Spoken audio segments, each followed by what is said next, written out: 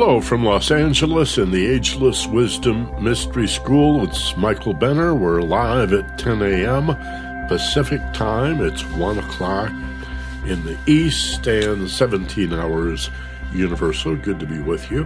Our topic for the day today is sports psychology and peak performance. And I think you're going to enjoy this even if you're not particularly athletic, because we all live and exist and perform in physical bodies. And to a large extent, what it's about is learning to be aware of your body, the way you move in your body. Movement awareness is actually a whole field related to kinesiology or kinesthetics. And a lot of people are very aware of how they exist in their body. Many people, however, are not. I was one of those people that spent many, many years living above the shoulders, so to speak, and not really very aware of how I existed in my body. Then, if you're somebody who likes to play softball or basketball, or you're really into golf or tennis or maybe racquetball or squash, these are all popular games. I think you'll get even more benefit out of our free forum today. And if you like what you hear, I hope you'll join us for the premium training that follows at 10:30, right after this program. And of course, both are available by replay on demand, streaming, downloadable as MP3s, and this particular free forum is also available as a podcast, an automatic download from the iTunes store. So let's talk a little about sports psychology and peak performance. I think my familiarity with this field goes back to the early 70s when I was interviewing people on the radio, and particularly after coming to Los Angeles in the mid and then late 70s. A lot of people coming from Eastern Europe who were working in the field of accelerated learning. I remember interviewing, for example, a man who had escaped from the Iron Curtain, had a great story of swimming rivers at night to try to escape from the Soviet-dominated rule of the Eastern Bloc. And his name was Ivan Barzakov, and he had done a lot of work in the field of accelerated learning and developed this SALT Institute. I think it was the Strategic Accelerated Learning Technology or something, SALT, SALT. And accelerated learning included what's since come to be known as sports psychology. There was also a very important book that was popular at the time, explosively popular, first published in 1974, entitled The Inner Game by Tim Galloway. He was a tennis player and Harvard educated, and initially wrote The Inner Game of Tennis, but soon it was so popular it was followed by The Inner Game of Golf, and then The Inner Game in Business and at Work. And this was an application of Eastern philosophies, particularly of relaxation, as in meditation or contemplation, combined with non-judgment. This was important. In other words, in a game like, let's say golf, which is a very unusual game because between times you hit the ball, it's just laying there. And you unlike squash or, tennis or many other games, the ball's often in flight constantly. But in golf, the damn thing just lays there and waits for you to take another shot. And so the idea of not judging along the way, every step of the way, not trying to decide, is this a good thing or a bad thing? But he called it the inner game. You also, if you're familiar with Eastern philosophy, call it the Tao, T-A-O, pronounced like D-O-W, the Tao of golf, which is, it is what it is. And so accept it and work with it and play the game with a certain carefree elegance and grace, not judging the rightness or wrongness, the goodness or badness, but just to be at ease, open and accepting. And that, of course, was an Eastern philosophy that Galloway had applied to his so-called inner game at the time. Then there was guided imagery or visualization and the importance of breath control. People with a martial arts background or who had studied yoga might say, oh, well, I recognize a lot of that from my particular discipline in the martial arts or in yoga or Tai Chi Chuan, Qigong. A lot of what looks like yoga is martial arts slowed down, or a lot of what is taught as self-defense and combative martial arts is yoga sped up. And a lot of it comes from the study of the way animals move and the grace and the elegance and the awareness, again, that animals have of existing in their bodies. Animals are very Zen-like in that regard because they're not distracted, as human beings tend to be, by thoughts that drag us into the past, our regrets and resentments, or push us into the future, fears about what may be. And instead, an animal tends to be right in the moment, right in the present reality of now, what's happening right now. We tend to miss a lot of that by our tendency, as I say, to live in the past or the future. That's what thoughts do. They're largely fear-based and they carry you away. So this is the inception of sports psychology as I came to understand it. I loved it right off the bat because it fit with what I had learned through self-hypnosis and meditation in the early 70s, right out of college. And so I began to, in addition to being a hypnotherapist and working with people, teaching meditation and mindfulness, I offered some sports psychology training to individuals, to my racquetball partners, for example. And I also did some work in the early 80s with the USC women's tennis team. They did very well. They were, I think in 1981, which was one year I worked with them, they were 13th in the nation. And again, it was interesting because these girls at USC, they had heard of Galloway's inner game.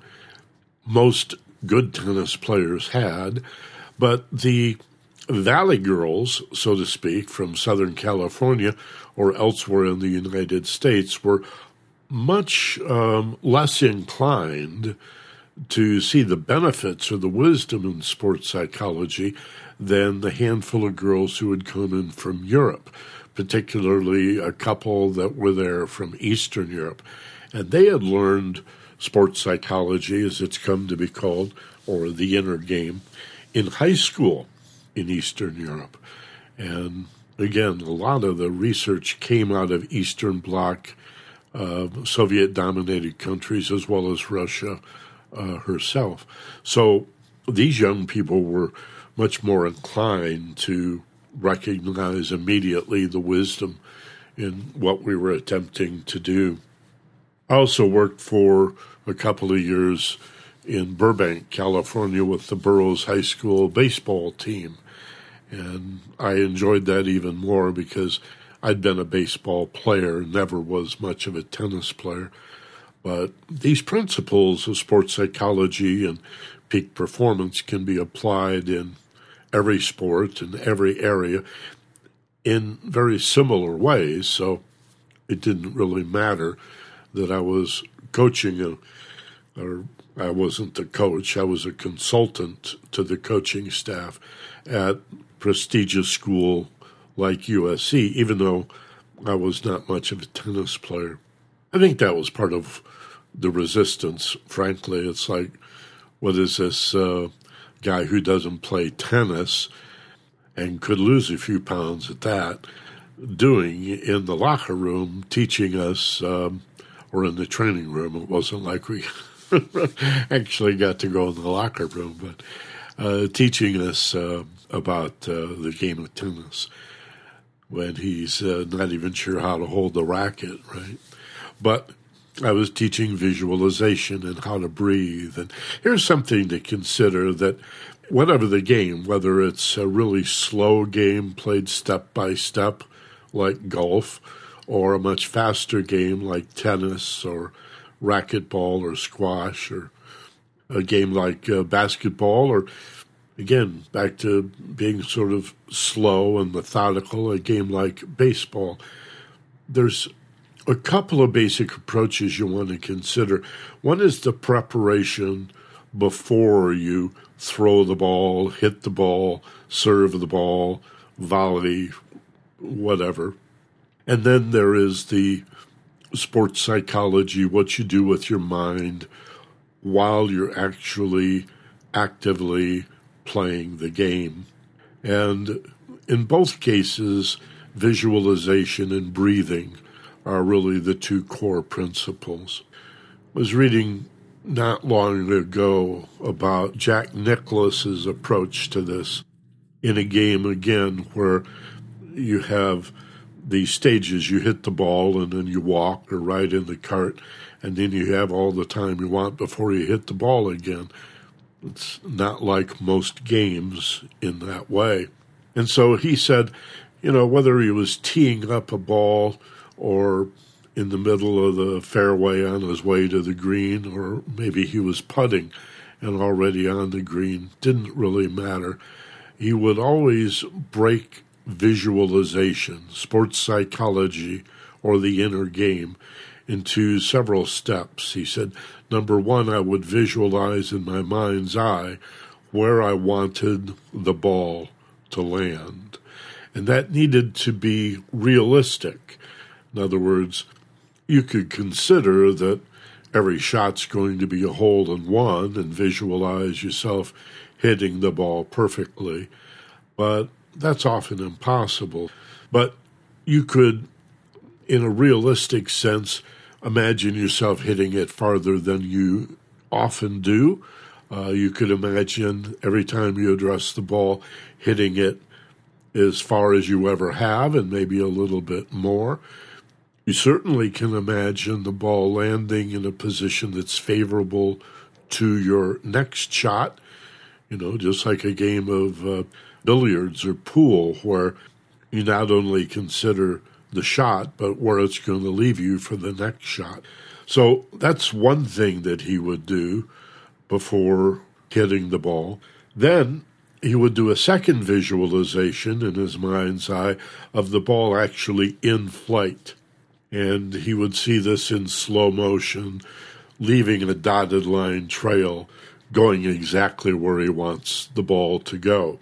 So now he may be allowing for the wind, or anticipating that if he hits the ball high, the wind's going to be a little different up there. And he'll actually visualize and account for all of that, creating an expectation in his mind of what he wants the ball to do, ideally. But again, it's got to fit into what's believable, and what's rational and likely to happen, though you can lift your expectations and go for the ideal shot, right? Push the envelope a little. And then thirdly, he would get outside of himself and see himself actually hitting the ball with the best possible swing. Now, I just spent 3 or 4 minutes describing that. He would do it within 5 or 6 seconds. All right? So you take a breath, You swing the club a couple of times to shake off the tension. You stomp your feet, go through whatever little ritual you want to go through to shake off the physical tension, which is one of the ways we carry stress, the way we carry stress in our bodies. And then run that little movie, 1, 2, 3, those 3 pictures, where the ball lands ideally, how the ball travels to that location ideally, and then as if watching yourself hit the ball, the perfect swing, boom, boom, boom, visualizing those 3 pictures in your mind. Okay? So it's similar whether you're playing tennis or maybe bowling or a pickup basketball game or touch football or billiards or any other game that you want to play, table tennis. You want to visualize the ideal outcome. Secondly, you want to control your breathing. When you exert yourself, for example, as you let go of the bowling ball, as you hit the golf ball or the tennis ball, as you release the basketball, visualizing it going in the perfect arc, dotted line, whoosh, whoosh, whatever. Hit the baseball out of the park. If you think about it, that's a real task. I think it was Pete Rose that said, you have a round ball and a round bat, but you have to hit it square. Hitting a round ball squarely with a round bat is a challenge, maybe one of the most difficult of all in sports. But again, the visualization, and then as you power through and hit the ball or release the ball, depending on the sport you're playing, that's when you exhale.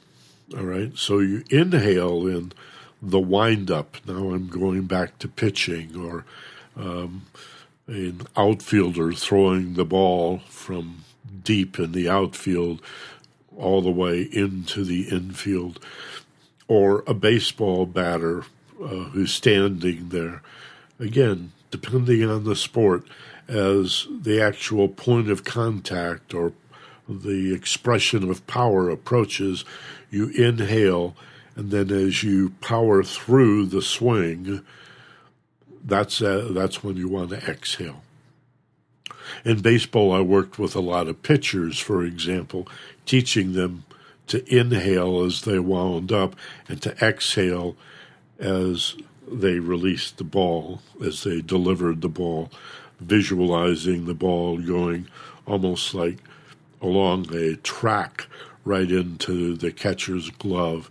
And it's important that the catcher provide a target. Okay?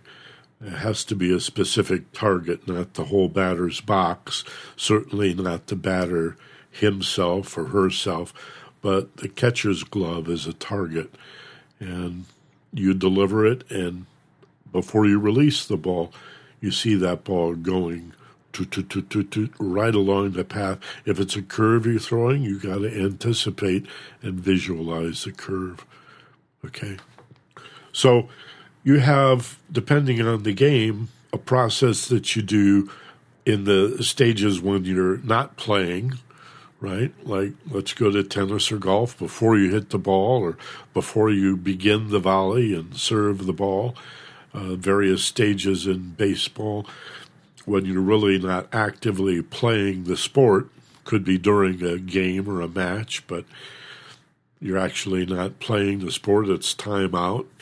You have one set of visualization exercises that you do to prepare, and then that's also considered sort of a practice, and then delivering the ball, playing the game actively.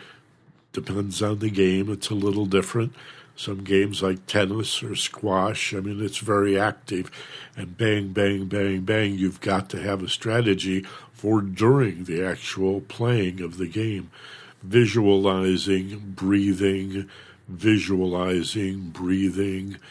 staying balanced and centered, and self-aware. These are the primary secrets that comprise the inner game, so-called sports psychology. Also, never getting angry.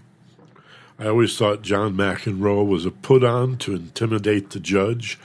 I don't know John McEnroe, so I can't say for certain, but it's hard for me to believe that a professional athlete would allow themselves to get angry. You have to be, quite the contrary, non-judgmental. Even if you're way behind in the scoring, your attitude has to be something really wonderful can come from this. Even if you lose the game, it's a matter of, well, what did I learn that I can employ the next time? How can I be better? And this can be applied in individual activity. Maybe you're a bicyclist who never races, but just enjoys bicycling as a way to stay fit, to relax and manage stress. You're a rollerblader, or you could apply it to hiking and day hiking, backpacking, and just walking on trails, to monitor your breathing, to be aware of the moment, to be in your body. There is such a thing as a walking meditation, where you were aware of nothing but walking. The way you shift your center of gravity forward and then swing one leg forward to catch yourself as you fall, and the way you land on your heel and roll onto the ball of your foot, push off with the ball of the foot and the toes as the next leg swings through. And just to be aware of that and apply your breathing to that, even if you don't think of it as a sport. This enriches the whole experience. So it's not just sports psychology, but peak performance as well. In the premium training, which begins in about 5 minutes, we're also going to play a program from our archive at our sister site, FocusedPassion.com, featuring my business partner Steve Snyder and myself talking about sports and even the history of sports, how sports started a couple of thousand years ago for a couple of reasons. Take the war out of men, and the warrior who always wanted to go to war and looked forward to going to war, and sometimes he didn't have a war to get excited about. So how did he manage that anxiety and all of that adrenaline? Well, sports, often wrestling or some other running kind of a game, but also just to test yourself and your particular talents and to, as the military used to say, be all that you can be. What a great line that they stole that and made that about war itself.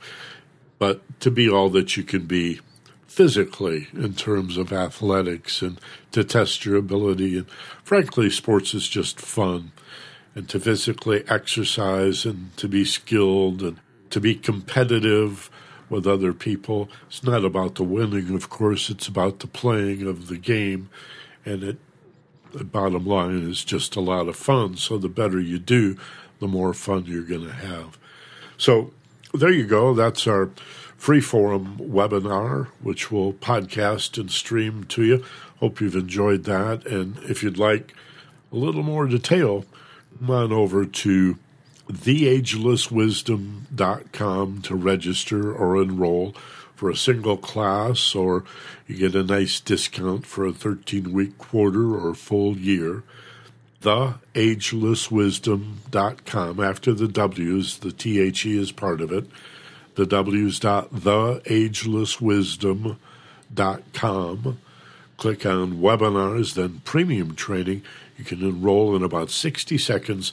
The thank you page and an email will confirm the URL that you go to and the password you need, and we'll see you there in just a couple of minutes. If you're in Southern California, remember Sunday, August 4 is a day for our live public seminar in La Crescenta at Body and Soul, and that's at 1 o'clock this afternoon. We'll be talking about 5 basic meditation and contemplation techniques that you can learn and practice and use in your life. I think you're going to enjoy that a lot, so come on up to La Crescenta. And again, at our primary website, theagelesswisdom.com, there's a button that says Public Appearances and Seminars where you can get all the information. Be gentle, love life, and take care of each other. Have a great weekend. We'll talk to you next week. Hopefully see you this afternoon if you're in Southern California. This is Michael Benner. So long from L.A.